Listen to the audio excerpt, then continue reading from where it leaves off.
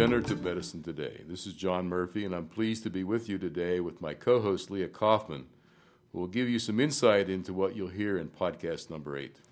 In this podcast, we'll meet Dr. Van Mao, an early pioneer in the field of regenerative medicine. He is one of the creators of the generalized theory for classical materials, which helps researchers understand the physical forces acting on natural tissues. In addition to his scientific accomplishments, Dr. Mao's contributions to science policy helped to bring the field of regenerative medicine through its turbulent adolescence in the 1990s. Here's my conversation with Dr. Van Mao. We're joined today by Dr. Van Mao. He's the Stanley Dicker Professor of Biomedical Engineering and Orthopedic Bioengineering at Columbia University, and he chairs the Department of Biomedical Engineering, which, by the way, is a department he helped to found and develop. Dr. Mao, you have worked in this field of tissue engineering since before anybody thought to name it that. Right. How did you come to be a tissue engineer? Well, I'll give you a fairly longer version to a simple question, but I think people will appreciate the answer. I was a thoroughly trained engineer, background in mechanics and mathematics. I was actually working at the Bell Telephone Laboratory writing programs for the anti-submarine network. And that network is military research, and it was top secret. That network was the one that developed for the East Coast, and it was the one that found the Russian submarine going to Cuba that precipitated the Cuban Missile Crisis. So that was the project I was working on. But as Vietnam War was escalating, many university people or high-level research people were getting disenchanted with the military research. And so I had an opportunity. Rensselaer, my alma mater, invited me back as a faculty member. So I left the laboratory and went back. And as I arrived, I thought to myself, what can I do to apply my knowledge and talents to do something that might contribute to the betterment of mankind, as opposed to military endeavors for destruction purposes. So I decided, and coincidentally about the same time, there were a few pioneers in the field beginning with the same idea of applying engineering science to study biomedical phenomena. So these were really some of the great peoples of the time. Some of them later on became knighted in England, Sir Geoffrey Taylor, Sir James Lighthill, Y.C. Feng from Caltech, Ted Wu from Caltech. They were all applying mechanics and mathematical principles to study various biological phenomena. So this sort of intrigued me. So I thought, well, why can't I just apply my knowledge this way as well? So I started reading a variety of things. One was how the muscle function. Another one is how nerves function, or how the ear function, or how what is bone made out of. How does the lung work? How does the heart work? So, being kind of ambitious and maybe driven because of my growing up years, I wanted to be in an area which was not very well developed yet. It was sort of nascent. After all, people studying nerves have won the Nobel Prize. People studying the heart has won the Nobel Prize, and on and on. So who am I to compete against those kinds of work? So I got into an area, the musculoskeletal area was very important, but the technological sophistication of the work being done at that time was very rudimentary. So I thought, well, if I were to simply bring some of the more sophisticated knowledge of mechanics and mathematics into it, I can contribute something. So I looked around, and I serendipitously got into the area of arthritis, and I found that it was a virgin territory, basically. And so I got into it and systematically developed a program to do research. So you found a problem and you took a skill set and you basically applied a new set of tools to a problem that was undiscovered real estate, undeveloped real estate. There was to me, a very influential paper that was published by Y.C. Feng in the January issue of the 1968 Applied Mechanics Review. He wrote a very long article on the history of biomedical engineering, or the application of continuum mechanics for the studies of biological tissues. And he went through the history of the area, going all the way back to Galileo, Helmholtz, and Wiesel, and these really great studies. And he concludes at the end of this wonderful paper, and I certainly recommend it to anybody who wants to get a bearing on this, on where we came from, is at the very end, he said, well, what does these problems are there? What does the engineer bring to it? What the engineer brings is a set of new skills and techniques to look at the problem another way. Mm-hmm. By looking at the problem another way, you can gain new insights and understanding. And that's exactly what I did. And ultimately, as I understand it, you developed a computer program. Can you describe what that did? You're jumping ahead a little. I'm sorry. Where should we? Where in the middle shall we go? Okay. Engineering science technology requires several essential components. One component is a detailed description of how the material behaves. A second component, this will come back to us when we talk about tissue engineering. A second component is how can you develop a way to accurately quantitate these complex anatomical forms. For example, now today, because we have digital technology, but before we had digital technology, if I were to try to give a quantitation to the way your face looks, or the way your eye is, or the way your nose is, and so forth, it'd be extremely difficult. So we needed to develop a way to quantitate the anatomy. So that was, invented those methods as well. So it becomes objective rather than subjective description. Right. Okay. So the third important component is the fact that we have to know what kind of motion that our body experiences, what kind of acceleration, what kind of forces act on our body. For example, as a heart pumps the blood, it is consuming, while each beat does not produce a lot of force, but the energy required, as an example, in any one day, as an example, the heart pumps 20 tons of blood. So you got to have that energy somewhere, and that force that the heart puts out has got to utilize that energy effectively to move the blood around. So you have to understand all those things before you can really solve a problem of realistic importance.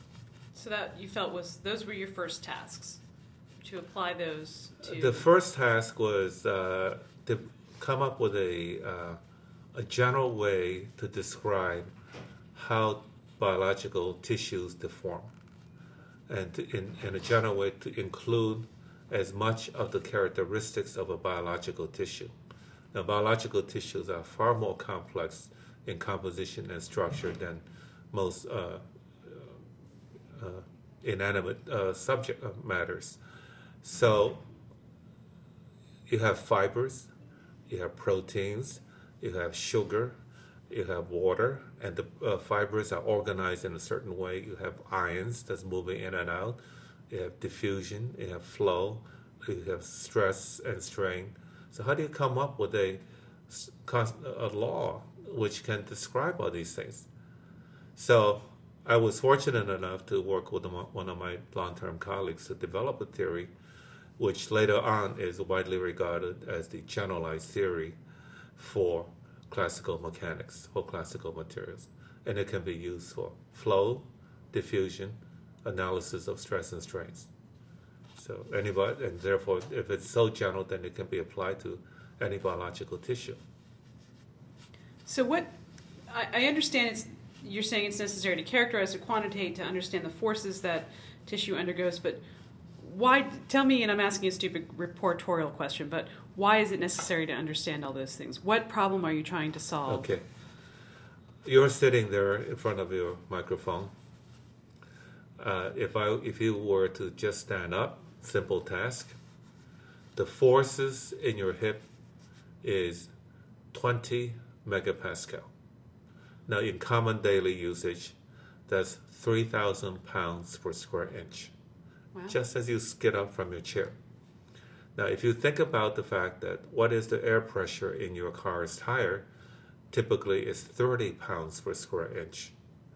So the forces that exist in your hip is roughly 100 times, 10 to 100 times bigger than in the pressure in your car tire. Now, if you take that force and that's constantly applied daily, every day, for years on end, over a 1 year cycle time, you are applying cyclically 1 million times of the pressure, 3,000 pounds per square inch, 1 million times in a year.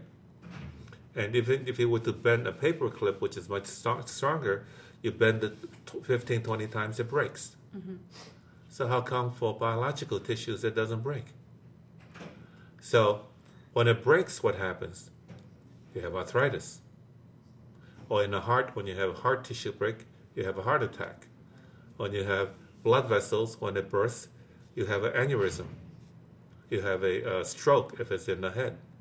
So these fundamental questions of biomaterials has to be answered before you create the artificial substitute. Gotcha. And this is actually something I hope our listeners have picked up on now as we've gone through a couple of these podcasts, is that the basic science is necessary in order to move any field forward. Somebody has to be looking at those details about how things function in their natural form, why they're successful, before they can be synthesized in any way at the lab. That's the great lesson of the 1990s. That's the great lesson that we should all be cognizant of, that caused the failure of tissue engineering. Tell me a little more about that. Okay. In the late 1980s, as the world was seeing the demise of the Soviet Union, across America, the funding agencies such as DOD, various, even NSF, funding was precipitously dropping. At the same time, the engineering school enrollment was declining rapidly through from the beginning of the 90s through almost to the end. However, there are still always, and there will always be, very smart people who wants to do technical work. And these very smart people are looking for ways to go to graduate school, get funded, because it's very expensive to go to engineering graduate school. So, and at the same time, because of the drop of the engineering enrollment, people at the National Science Foundation wanted to put a spur into maybe developing a new field to attract students. Now, commonly it's been, the analogy is, would you rather study pipe flow in an air conditioning duct, or would you rather like to study blood flow in the artery? The blood flow in the artery is much more interesting, is much related to the human. Okay, so using the same engineering technology. So NSF started a couple of workshops within which I participated, and the concept of tissue engineering was developed. And 7 of us who participated in those workshops wrote the definition for tissue engineering. And it is taking cells out of the tissue and put it into biomatrix using appropriate biological or biochemical factors to encourage it to grow and form tissues. In a nutshell, that's tissue engineering. So it was a very blue sky pie in the sky type of idea that we have engineering technology, we have biological ways to do things. Let's get them together and make tissues. Very altruistic and inspiring. Well, what happened was that it was too naive. We didn't really verbalize it, but we didn't realize that the first step is to be able to create a material which resembles the tissue. Mm-hmm. So you create this material that feels like it, but will it be able to withstand these high pressures day in and day out? So during the decade of the 90s, and immediately following those workshops, ABC News, Diane Sawyer gets up and said, "This is the profession of the decade." And Newsweek has these front page articles, and you see these phantasmagoria people with all sorts of artificial parts. Well, we weren't ready yet. Mm-hmm. We were just barely able to make the tissue. But by then, because the 90s, it was such an exuberant economic time period, money was pouring in. So normally cautious people abandoned the caution and started doing work thinking that simply because you make a piece of tissue that it's going to be able to put into the body and work. Well, the analogy I give you is we know rubber as a substance existed for a long time. Firestone takes the rubber and makes a tire. If they're not careful in the design and manufacturing and put it in cars, you will have accidents. Remember that? You have those accidents. So it's the same analogy. You can make the material, but if you don't do the correct analysis, it's going to fail. Mm-hmm. And it did fail. Mm-hmm. And over the 1990s, it's conservatively estimated over $1 billion worth of venture capital went down to 2. Wow. So now what happens is that the field is turned sour. And what about all those young people who got into it? Right? Yeah. So now they're stuck. So we had to re-engineer tissue engineering. So I was fortunately in the position to help re-engineer it. So there is an instrument committee called the U.S. National Committee on Biomechanics. We created the idea of functional tissue engineering. And again, the National Science Foundation liked it.